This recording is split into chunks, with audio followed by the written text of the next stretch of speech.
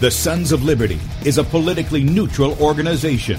We believe that the Judeo-Christian ethic has provided the principles upon which this nation was founded. It is our belief that these principles provide not only the foundation and framework for American government and society, but are also essential to the maintenance of a fair and just society. All program content is based on a Christian biblical worldview. One of you said to me recently that we shouldn't rock the boat. Well, ladies and gentlemen, I want to tell you that I am a boat rocker.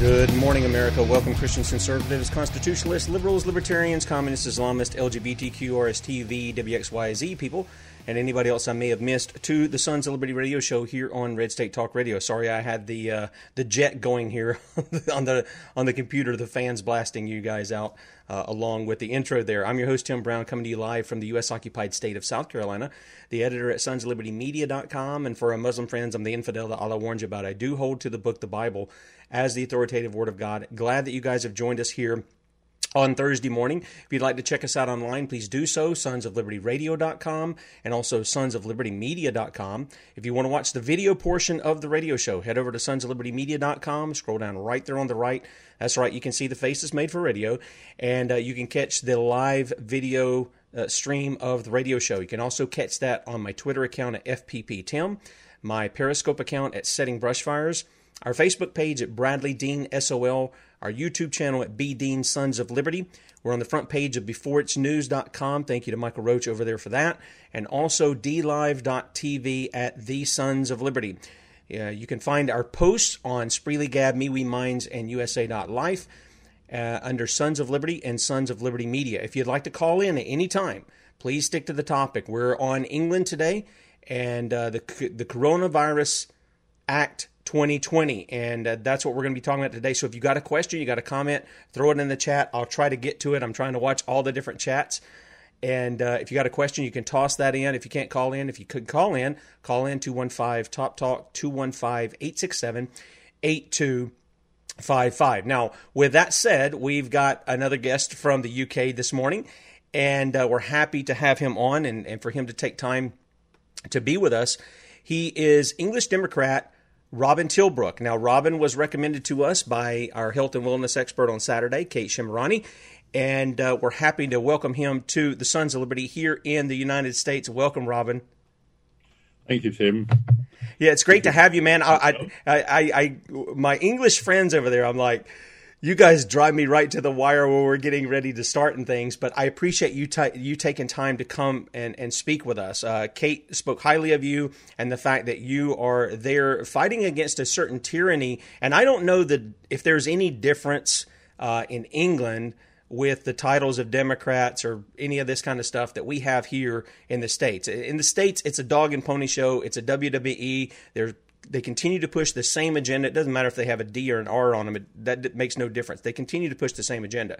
So I don't really care about getting into that. What I'm interested in is your stand against this Coronavirus Act 2020, because I was talking to Kate prior to the show this morning, and she was basically saying this thing, at the heart of it, if you do anything, they can arrest you. You'll sit in jail up to 8 months before you even get a court date. Now, can you kind of tell us how you got into what you're doing and what's going on with this Coronavirus Act 2020 and what you and those like you, of like mind, are doing to subdue the tyranny that's there and protect the liberty of the people? Yes. So first thing, if I could just say, the English Democrats have nothing to do with the American Democrats. Okay. We took our name from the idea of democracy, which is supposed to be the rule of the people, and obviously we're concerned about England and the English, and so therefore we're a patriotic party, and not like the Democrats seem to be. So far as my personal involvement is concerned, I am the leader and chairman of the English Democrats, but I'm also a solicitor, which is the sort of term for a lawyer, something similar to an attorney, but we perhaps do less. The solicitors probably do slightly less court work and advocacy in court, but we do more of the preparation and getting things sorted out. And so I've been getting involved in bringing court cases against the government over the way that they've been using the pandemic excuse to dramatically increase the powers of the state over us. We've even had our elections suspended until next year, and maybe a lot longer. We don't know. They're just saying next year at the moment. So there's no elections here at all. And the ministers are now able to rewrite law, whether it be statute law or common law, according to their rules. They say that they can rewrite any act, any law, without having to go to Parliament and get it legislated, just on ministerial order. So basically, they're coming out and they're telling you, we're not going to follow the rules anymore that everybody agreed to. We're going to change the rules in the middle of everything that's going on. And you people are just going to have to eat it. And we're just going to do what we're going to do. But here's the thing. I'm seeing these massive uprisings of protests. We had the one a week ago Saturday in Trafalgar Square. And by the way, you guys are going to have another one next Saturday. Not this Saturday, but next Saturday. And Kate's going to come on and talk about that. She's going to talk about what they did, her and Kevin, the small little gathering that they had. And they sent out hundreds of cops, really manhandled her. And I think she's got somebody who said that they're ready to sue on her behalf for assault, the way they treated her. I mean, they really shook her up. They treated the people who were there to hear what was going on, those who were protesting, Stand Up X, who had come out there. They were all about shutting them down, moving them out of the way while they let the counter-protesters and the provocateurs there. But the people of England I think there are many who are starting to wake up. There were tens of thousands there the other week. And I have no doubt that number will only grow, a week from Saturday. So with that said, does that give you some encouragement over when your government is doing what they're doing, that the people aren't just sitting back and just taking it? They're taking to the streets. They're trying to do things peacefully to get their representatives to hear them, because if the representatives won't hear them, then there's only one other thing for that, and that is going to be a violent reaction to that. And I mean, you just can't help it. The state is going to try to, preserve its power. Does it give you some encouragement to see your fellow countrymen doing that? Yes, it is good to see people not taking the official narrative at face value. But it is interesting. They are trying to clamp down still more. They tend to be dishonest about what they're about. So there was a series of illegal raves in South London, led by black gangs there. And there was a lot of talk from the so-called Conservative government that they were going to do something about clamping down on these black gangs organising illegal raves in London. So they produce a rule which says that if you organise something that's not legal under these regulations that they've introduced to clamp down on freedom of assembly, then you could be fined £10,000. And this is done under that pretext of dealing with raves. But the next thing we find, of course, is that actually somebody who they're trying to attack, who's challenging their narrative about what's going on, winds up being arrested, and they're apparently going to fine him £10,000 for coming along and making a speech at one of these rallies. So we're certainly not at the end of things at the moment. It's more the start, but I think people are finding it more and more difficult to believe what they're being told. Having said that, I should think that it's certainly true that the majority in the country are still very much believing what they're being told and thinking that things are being done just for the best rather than with some sort of agenda in mind. I wonder if it would be useful just to explain how we wound up with the Coronavirus Act coming out of nowhere, it seems. I think it absolutely would be. I was going to bring it up. It's quite lengthy. And this is showing chapter 7. I don't know. This is what Kate sent me. I don't know if this is actually something that is has 6 chapters before it or not, or if this is part of a larger bill. But it's quite lengthy. This is the PDF. It's 359 pages. Yeah, so it's plus annexes and everything else. It's about 370 pages, I think. Okay. But it's. You couldn't have written that. No officials are going to have written that in a couple of weeks, are they? It's going to have taken months in preparation. So if you go back to the beginning of the talk about the pandemic back in January, there was no willingness in government to stop people coming into the country or to do anything about genuine quarantining. So, in fact, there was supposedly an argument between Boris Johnson, our Prime Minister, and the Home Secretary, who's responsible for dealing with immigration issues. She apparently wanted to test people coming into the country and also wanted to have rules about where they could come from, so they couldn't fly straight in from Wuhan, for example, whereas Boris Johnson was saying that they could, and there shouldn't be any tests. And during the period from the 1st of January to the 23rd of March, when Boris Johnson came on the television and radio to announce that he was ordering a lockdown, despite the fact that he had no legal power to do so, but he was saying he was ordering a lockdown with immediate effect. Between the 1st of January and that date, 23rd of March, we had over 18 million people come into the country untested, and who knows from which country or whether what proportion of those actually came from China. We don't know. So at one point, they were arguing that they weren't going to do anything very much about locking the country down. And then on the 13th of March, we went from, in the morning, they were saying, don't panic, it'll all sort itself out.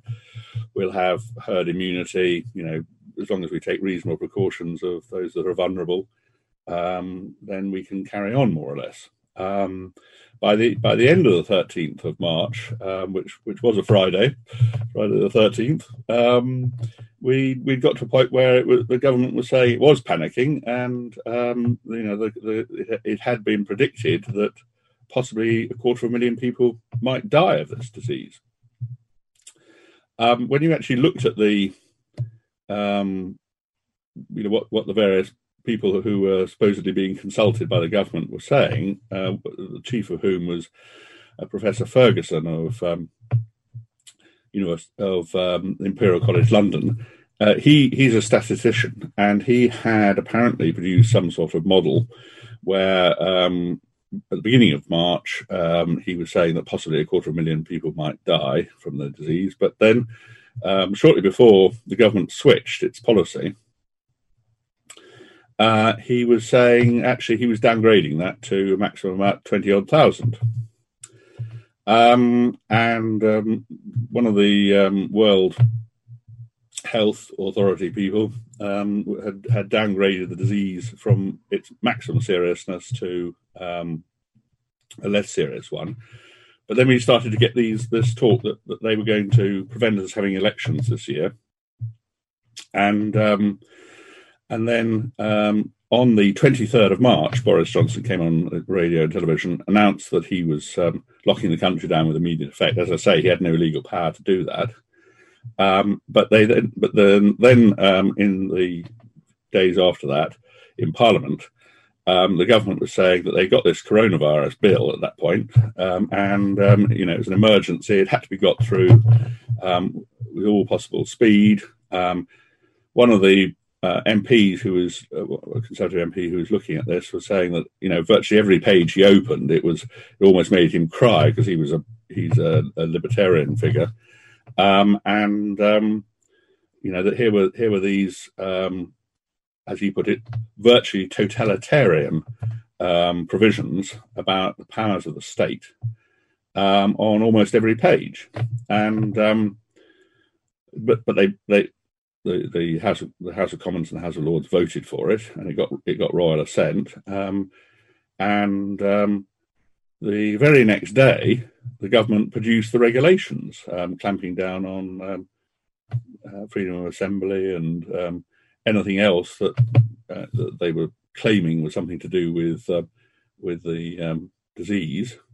But these regulations weren't produced under the Coronavirus Act. They were produced under a 1984 Act, which seems rather familiar from the point of view of literature about dystopian totalitarian states. But this act was the Public Health Control of Diseases Act 1984, which was originally mostly about what happens, what the government could do in the event of a ship coming in with a cargo or with people who'd got disease, and controlling a few people rather than the whole country.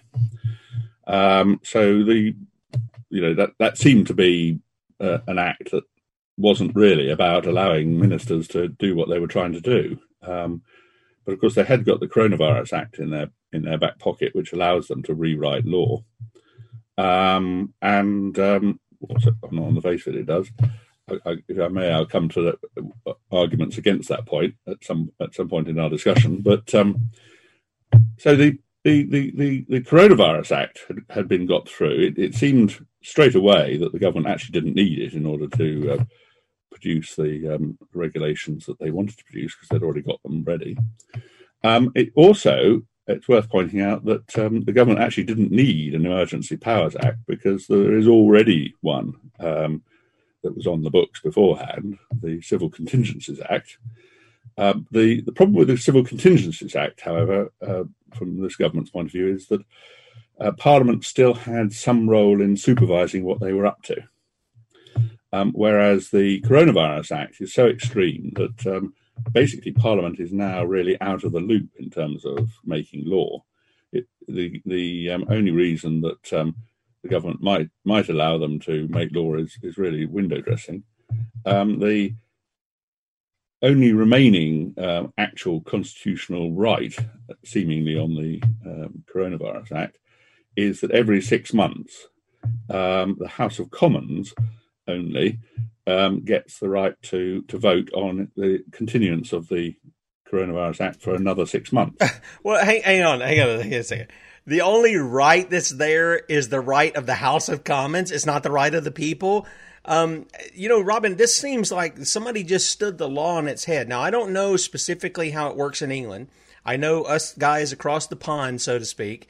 A couple of hundred years ago, our founding fathers saw King George, saw the Parliament as being tyrannical upon them, and they were. And they fought against it, and they didn't fight to be revolutionaries. I don't like the term revolutionary war. I like the term war for independence. That's what they were trying to do, was to govern themselves, and govern themselves according to God's law, which all of our state laws at the time, they would reference, the Word of God. They would reference the law of God for their laws and for the punishment for, if you violated the law.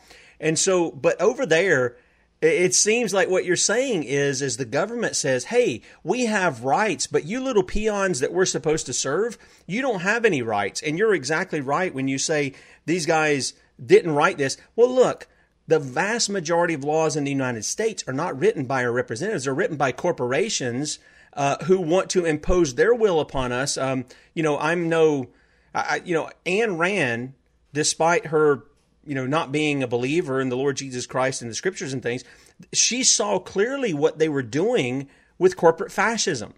And she saw that it was a tyranny against the people, and she was calling it out. That's what they're doing here. That's what they're doing over there. You can rest assured the people behind the Coronavirus Act 2020 are not the representatives. Those are just the paid-off lapdogs.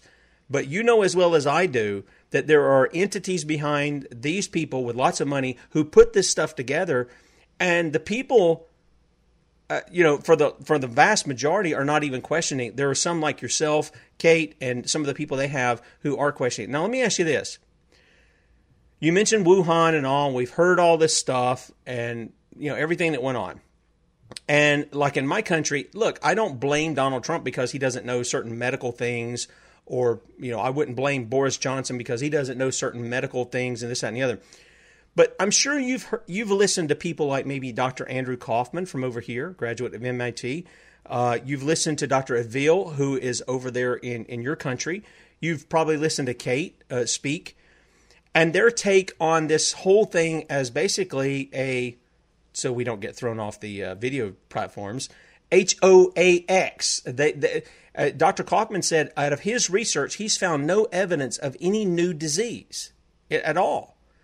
And so when we look at the numbers, we see them walking them back over here in the States, the CDC walking those numbers back big time, which tells us they were lying in the first place, but then they were telling us they were lying. Dr. Birx would come on and tell us they were throwing in COVID with anything that was, any kind of death that was related. They were just tacking on COVID. And that was going on in your country as well. So when we come to this, there's no doubt in my mind that they have planned to do this. They have planned it to overthrow the liberties of the people of England there and the UK at large. And I think I sense that you're seeing that too. That's how you're seeing things going, and that's why you're opposed to it. But I don't want to put words in your mouth. What are they doing in this act? You said 10,000 pounds. Now, I don't know what that is in U.S. dollars. I think the pound gets you a little less than $1. I think that's about the same. It's pretty close, but it's a little less. So anyway, they're gonna find people. Now, they haven't been allowing people to go to work, and they've been stifling, their liberty to do such things. And the people are living in a fear, which we don't promote here on the Sons of Liberty. We promote, the information so you can act against it. Resistance to tyrants is obedience to God. That's the motto that we follow, and that's based out of the prophets, the Lord Jesus, John the Baptist. Whoever you find in Scripture, they're always opposing those who are lawless. And so when you look to the Coronavirus Act 2020, and they've got a 10,000 pound fine for it, how are people first, how are they supposed to pay for that when they aren't working? And then second, what are some of the other things? Because Kate is telling me that you could face up to 8 months in prison if you do anything, before you get a court date under this particular act. Is all of that true? And what else is this adding? Well, the trouble is, in commenting, Tim, on what is the current rules that the government's promoting, is that they seem to change almost on a daily basis. We've got a situation where ministers are making up rules. They are not giving any notice, really, or very little notice of the rules coming into effect. They're not consulting publicly at all before producing these rules. So you don't really know from day to day what exactly the rules are going to be on anything. They are the point about holding people in prison pending trial. We used to have a limit, which was I think about 6 months, and obviously part of the point of that was to try and make sure that we did have our trials quickly. Whereas what's happened is that there has been a fairly small increase in the backlog of criminal trials as a result of the coronavirus measures. But the main thing is that the government has been not properly funding the criminal justice process, and they've been doing that for quite a few years now. And so there was already quite a big backlog of cases. I think it's gone up from something like 37,000 backlog to something like 41 or 42,000 backlog. So it sounds like it's the sort of thing that the state could clear off if it actually applied itself to it. But rather than putting some more money into dealing with cases promptly, what they're trying to do is to increase the amount of time they can hold you in prison rather than getting on with the trial. So far as what the disease is, I'm not a medical person, so I wouldn't like to say for sure. But what I can say, I think with reasonable certainty, is that here in England, and the health system is separate for England from Scotland, Wales, and Northern Ireland. Although we do have a British minister who runs our English health service rather than having our own. But he's dealing with a situation where we routinely have over 600,000 people die every year out of a population of about 60 million. This year, we have had a very, and I mean very, slight increase on the numbers that we routinely have. The government is now saying that we've had slightly over 40,000 coronavirus-related. The expression they actually use is causes associated with coronavirus. And there's two things I've got to say about that. Well, I think three. The two key things. One is that the figure is highly dubious, and for the reason that you were saying, that they have been counting people as having died of coronavirus or causes associated with coronavirus, even when it's pretty obvious that they've actually died of something else. I mean, in the most extreme example, something that's quoted is a person being hit by a bus, and they get into hospital, and the doctor thinks that there's possibly some symptom of coronavirus, in which case they're going to be put down as a death associated with coronavirus.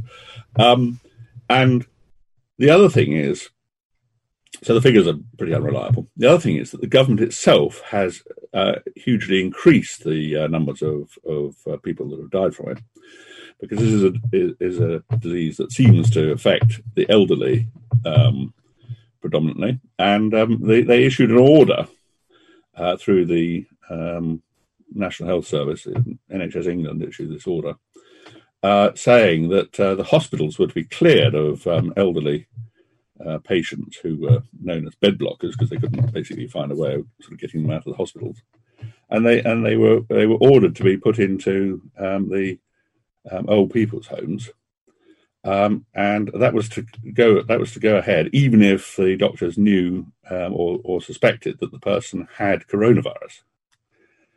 So it would seem that they either negligently or deliberately spread the disease to the old people's homes. And it's thought that at least 20,000 of those that have died in the old people's homes.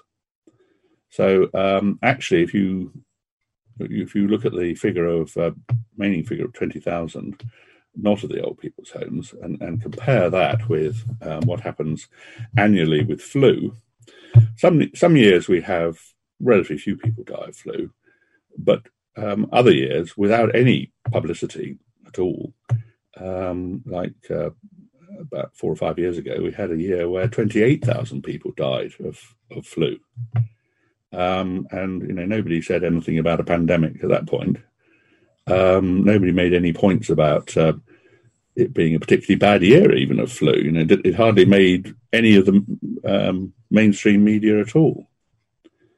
So it's certainly been blown out of all proportion, and that is absolutely crystal clear, I think. And it has certainly been used, I think, as an excuse to radically change our constitutional legal setup, and that, of course, is extremely worrying. Well, no, I couldn't agree more. And part of the issue, I'm seeing some things in the chat room, and I think there's a lot of people who are speaking to it. And they're, some of them, it's easy for us to sit here and we talk about giving up liberty and this, that, and the other. And in England, you guys have, they've attacked your right to keep and bear arms. To defend yourselves, to get together and form militias and secure a free state, as we say in our Second Amendment. They've attacked that. They've been doing that for decades. The interesting thing that I find, Robin, is that in this particular issue, you have the force of the state. You've got these police officers, and most of them don't even have guns. They've got I see these little batons that they carry. They may carry a taser. I don't know. Maybe you could correct me on that and enlighten me what they do. But they do carry the batons.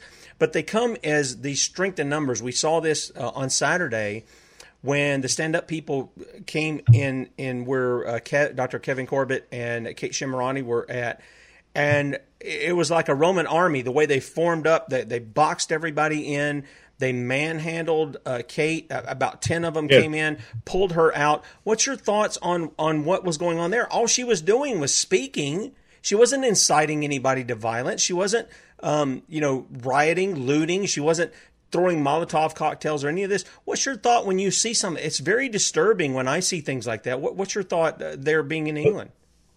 Two things I'd like to say. One is she and the protesters were basically doing exactly what the police had asked them to do.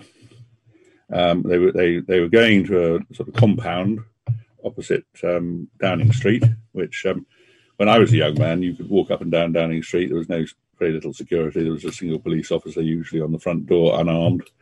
Now there's all sorts of security devices and fences, and the police are armed with submachine guns from the look of it, or sort of assault rifles. But she was opposite the entrance to Downing Street in a sort of compound area where the police had put up fences for people to stand there and protest. And even so, she wound up being attacked, as you rightly say, and as did others. That's completely wrong. You also saw, as you rightly say, all the large numbers of police that were getting involved in this, as if there had been a riot. Which brings me on to my second point. They were not. The police are doing this to people who are on the patriotic side of politics. They are not doing it to those that are on the leftist side of politics. So, for instance, we've had Black Lives Matter riots really going on, and the media have reported these as mainly peaceful, even though they've been people have been injured in them, and are statues or sort of anything that has some sort of historical impact, including a statue of Churchill, have been vandalised or graffitied during these riots. The police actually move on people who are trying to protect the statues. Whereas when the left wing come at it, they seem to facilitate them. And some of the police were taking the knee with the Black Lives Matter riots. They haven't been as awful as the riots here. They haven't been as awful as ones that we sort of see on the media that seem to have happened in the United States. But nevertheless, it is quite obvious that officials are very much on the side of the anti-patriotic. No, I couldn't agree more. Here's the thing, Robin. And we're showing some of the events that happened after our stream got cut. Dr. Kevin Corbett was providing video for us there for, I don't know, an hour and a half or so, and I guess his battery died, and that's where we lost it. And that's when Stand Up X had just come in. And then it was shortly after that we began to get the videos in. Kate has sent us some of the videos. Some of her friends have sent the videos where they were manhandling. You could tell earlier Kate was clearly distraught at how they were handling her.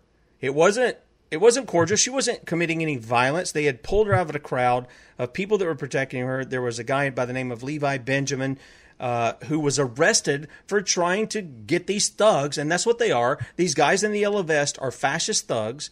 He was trying to get them off of her to keep her from doing harm, and he found himself in a jail cell.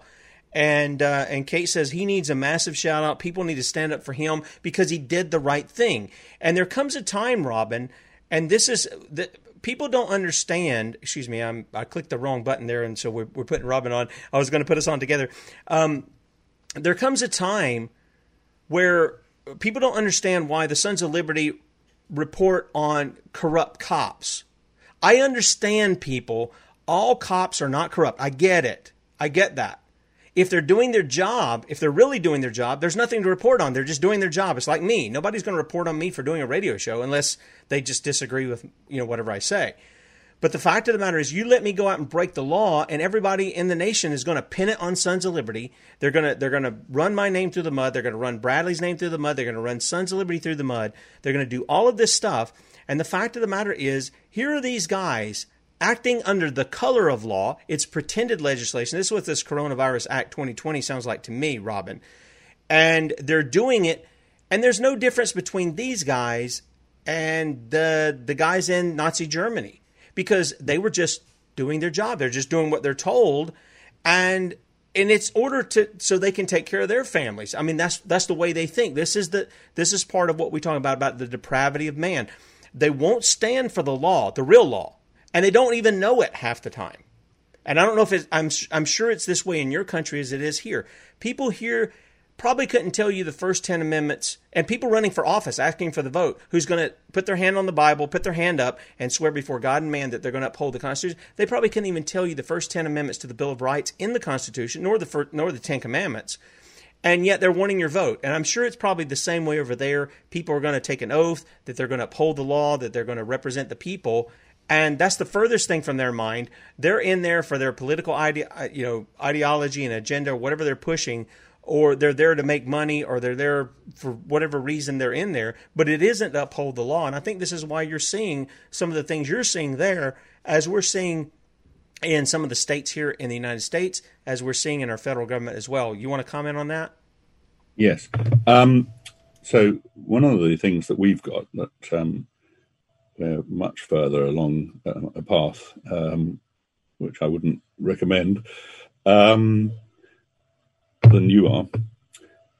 Our central state is much more powerful. It's much more in control of things. It's very centralized, and it, even before all this sort of coronavirus act changed to what appeared to be the Constitution. And if you're thinking about police officers, it's worth bearing in mind who would get selected to become a leading police officer. We don't have elections for police officers at all. What we get is a situation where most leading police officers are very committed to the left. That's to be precise. I mean, they are internationalist, multiculturalist, pro-mass immigration, that sort of position. And again, with the judiciary, we have there's no sort of democratic input into who gets appointed to the judiciary. We don't even have a system where there's any open discussion about the background to judges. But during the time of Tony Blair and the Labour government, they changed the selection process, saying in public speeches that they were doing it to prevent anybody with reactionary views from being either appointed or promoted to the bench. And what you have to do if you want to become a judge is you have to demonstrate, before your application can even be considered, you have to demonstrate a lifetime's commitment to equality and diversity, which is official jargon for multiculturalism. Yeah. So our legal system, whether it be police or the judiciary, has already over the last 15, 20 years been turned into a system that is actually quite hostile to anybody trying to express a sort of patriotic point of view. And I was running a case on last year about trying to get through on Brexit, leaving the European Union. And the government had served a 2-year notice under Article 50 of the European Treaty to get out. When that notice expired, on any normal interpretation, we should have been out automatically. the government hadn't taken any power to extend the notice. They just carried on as if it had been extended. And one of the judges that looked at that case, when we actually looked at his background, I mean, he was totally hostile to what we were trying to say, that we were out. Whatever you think of our arguments, and I personally think they were strong on traditional legal principles, but whatever you think of that, the point is that this judge was and is a fellow of an organisation called the European Legal Institute, which is an organisation that is partly funded by the EU, European Union, and anybody who's a fellow has committed, according to their website, to act behind the scenes to further broaden and deepen the reach of EU law. So he was a Europhile activist who's working behind the scenes to broaden and deepen the reach of European law, and he's sitting on a case that's about whether or not we could get out of the EU, and that's now okay according to the judicial system. Well, yeah, but it's because they're not actually following the law. And I think that's the issue, Robin. And some people are commenting about my cursor going across your face. I apologize for that, guys. It's just the way the streaming service does. It picks up the window here. And until I find a way to do it where that's not happening, I just apologize. I have to go down here to pick up certain things to show you video while Robin was talking. But this is part of what I'm getting at. If you have the law in place, those who represent the people do not have the authority to write law, as they call it, a bill to be passed or whatever, that undermines the law that's in place. And this is what I've tried to get people to understand in the United States. Our government, our Constitution is not restricting the people. It restricts our government. It tells them, you cannot do this, you cannot do that, but you can do this. We allow you to do that. We give you authority to do this. And even some of that, I'm going to argue, even in the United States, is very socialistic, okay? But there are things within the United States Constitution that says, for instance, the Second Amendment says, the right of the people to keep and bear arms shall not be infringed. That means, and because it's recognized as a right, and because the states come along and they take an oath to uphold the Constitution, they're saying, we recognize this as a God-given right, because this goes back to our Declaration of Independence that says our rights come from our Creator, and our rights are nothing more than our liberties and our authorities to do our duty. In other words, when the Apostle Paul writes that we're to take care of those of our own household, and he specifically in the passage in Timothy is talking about taking care of our widows. He says, if we don't do that, we've denied the faith and we're worse than an unbeliever. And so in taking care of, he's talking about provision there, we as men are to provide for our families. We're to protect them as best we can. And part of that means that we might be armed in some capacity to protect them from those who want to do them harm. And so when we talk about rights, we're talking about liberties that were given by God that are supposed to be protected by the ministers of God. And you guys use that term over there in England, the prime minister. What does that reference to? It references to Romans 13. They're to obey God and uphold the law against evildoers. So when that's violated, the people have a duty to stand against it. And you're doing just that with this Coronavirus Act 2020. You're standing against it. You've got fellow countrymen who are doing it. People who may not even be of the same political stripe as you are willing to stand against it. And that's really the issue is a stand against tyranny, to push it back. That is what the Sons of Liberty about, and that's really why we have you on the show, is because you're doing that. Yes. Timothy, can I comment on something? Sure, please. Because in England, I'm being specific that it's England, our traditions of England date back, many, many centuries. Sure. One of our sort of founding figures is Alfred the Great, a king originally one of the English kingdoms, Wessex. And he was very keen on a number of things. He was effective militarily. He was fighting the Vikings, who were basically trying to take over the country, and had largely succeeded. They had destroyed all the other kingdoms apart from Wessex. But he, as part of his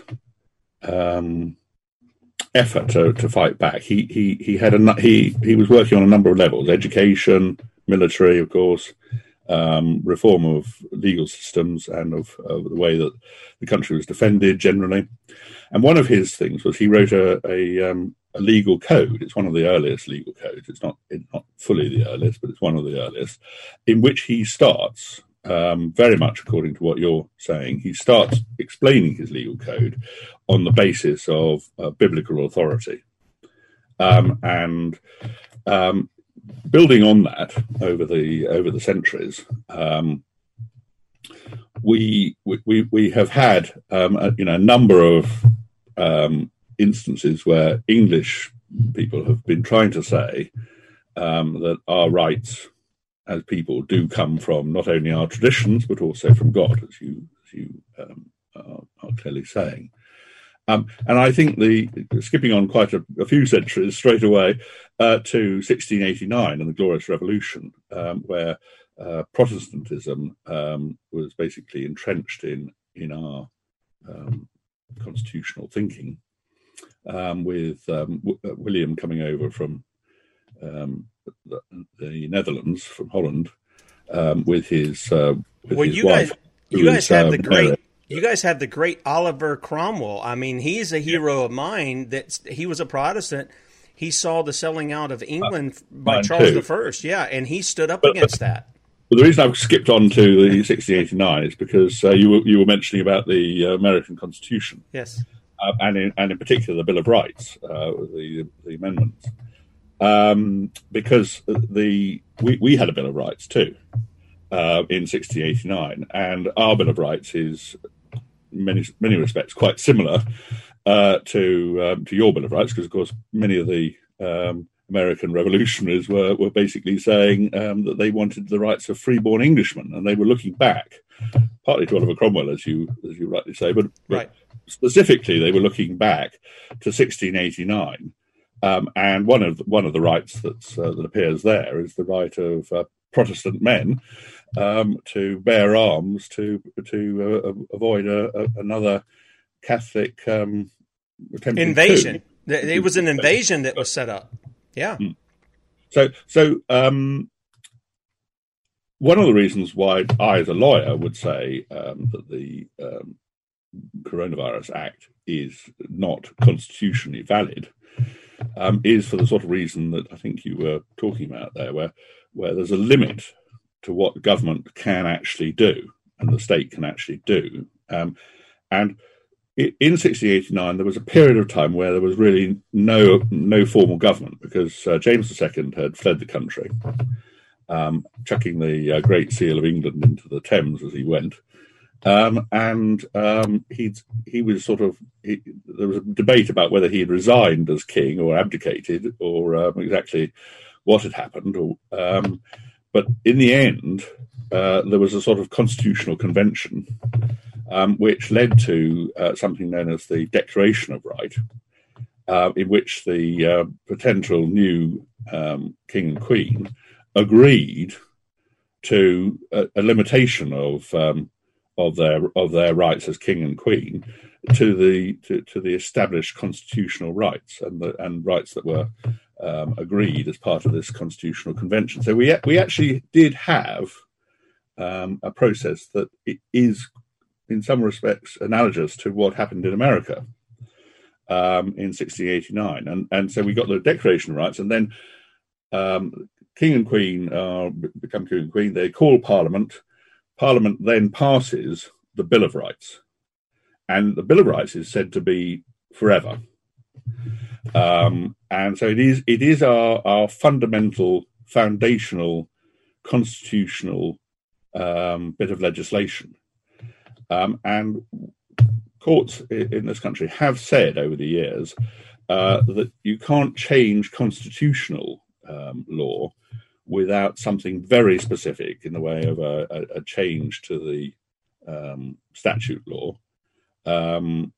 I'm not sure whether that actually adds up as a theory, because it seems to me that if it's constitution, it can't be changed. Absolutely. Well, or it has to have an amendment to change it. That's what we have in this country. Is supposed to be an amendment to change it. At the very least, the courts have said that you can't make these changes without there being a specific act of Parliament, which specifically says that it is amending that bit of our constitution.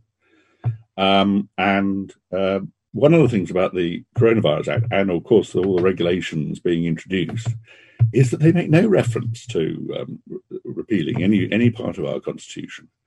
So even on sort of first principles, as it were, it shouldn't be constitutionally valid, and it therefore needs, I think, to be challenged, and we're trying to do that.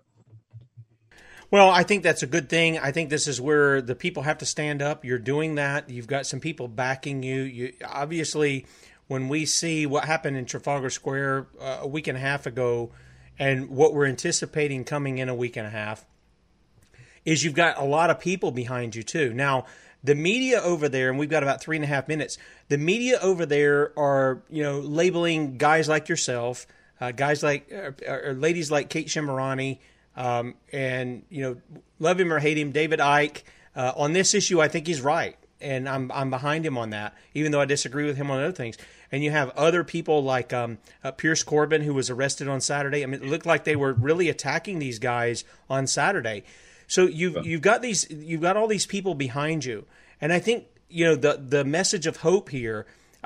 We don't give a doom and gloom message. Things may look dark, and they are dark, but our vision of things is it's the light shines brightest in the darkness. So let the dark come, let it do its thing, and then let the people of light, and I talk about those who are believers in the Lord Jesus Christ, because in God there is no darkness, and so we're to be the light of the world. And when we go out and we present the light, we push back the darkness. That's what we're called to do. Jesus said the gates of hell will not prevail against the church. We're to push back the darkness. We're to expose them for what they are, Ephesians 5:11, and we are to do our duty before God and man, because one day we're going to answer. Our life isn't forever. We're going to answer for what we're doing, and we're doing this not only for ourselves, but we're doing it for our posterity, and I believe this is what God has called us to do. And so, you have our support at the Sons of Liberty for what you're doing here concerning this coronavirus attack. I want to say coronavirus attack 2020, not the Coronavirus Act. And you've got our support there. Robin, as we come up on the end of the show, tell people a little bit about where they can find out more about you, more about the English Democrats, and what you guys are doing to push back against this.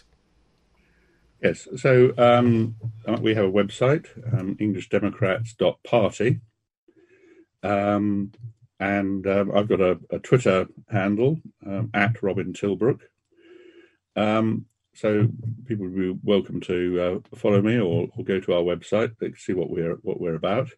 At the moment, what we're focusing on is trying to bring a court case to challenge what's going on. On traditional legal principles, we should stand a good chance of success. But at the very least, we've got to give it a try. I think we've got to try and use the legal system to correct what's going on. By the way, one of the things that we've had clamped down on enormously, as you mentioned, David Icke, is freedom of speech. We need your help, Tim, to get the message out, because the fact is, in England, we've got regulation of the way that media is allowed to operate and what it's allowed to say by an organisation, a government organisation called Ofcom. And before the government even started down this route, they got Ofcom to issue an order to all the mainstream media that they were not to report any contrary narratives. And that is why David Icke, who was invited on to talk about coronavirus, he's now basically been banned from any media outlets. So we has. We are in quite a difficult position. Yeah, no, and that's why I say you have a friend in us over here at the States. Robin, we're out of time here. Thank you so much for your time this morning. We appreciate you very much and your stand there for the people. And I'm going to talk to you a little bit after the show, but we appreciate that very much. We want to support you. Whatever we can do, let us know. 23 hours, we'll be back with you. See ya.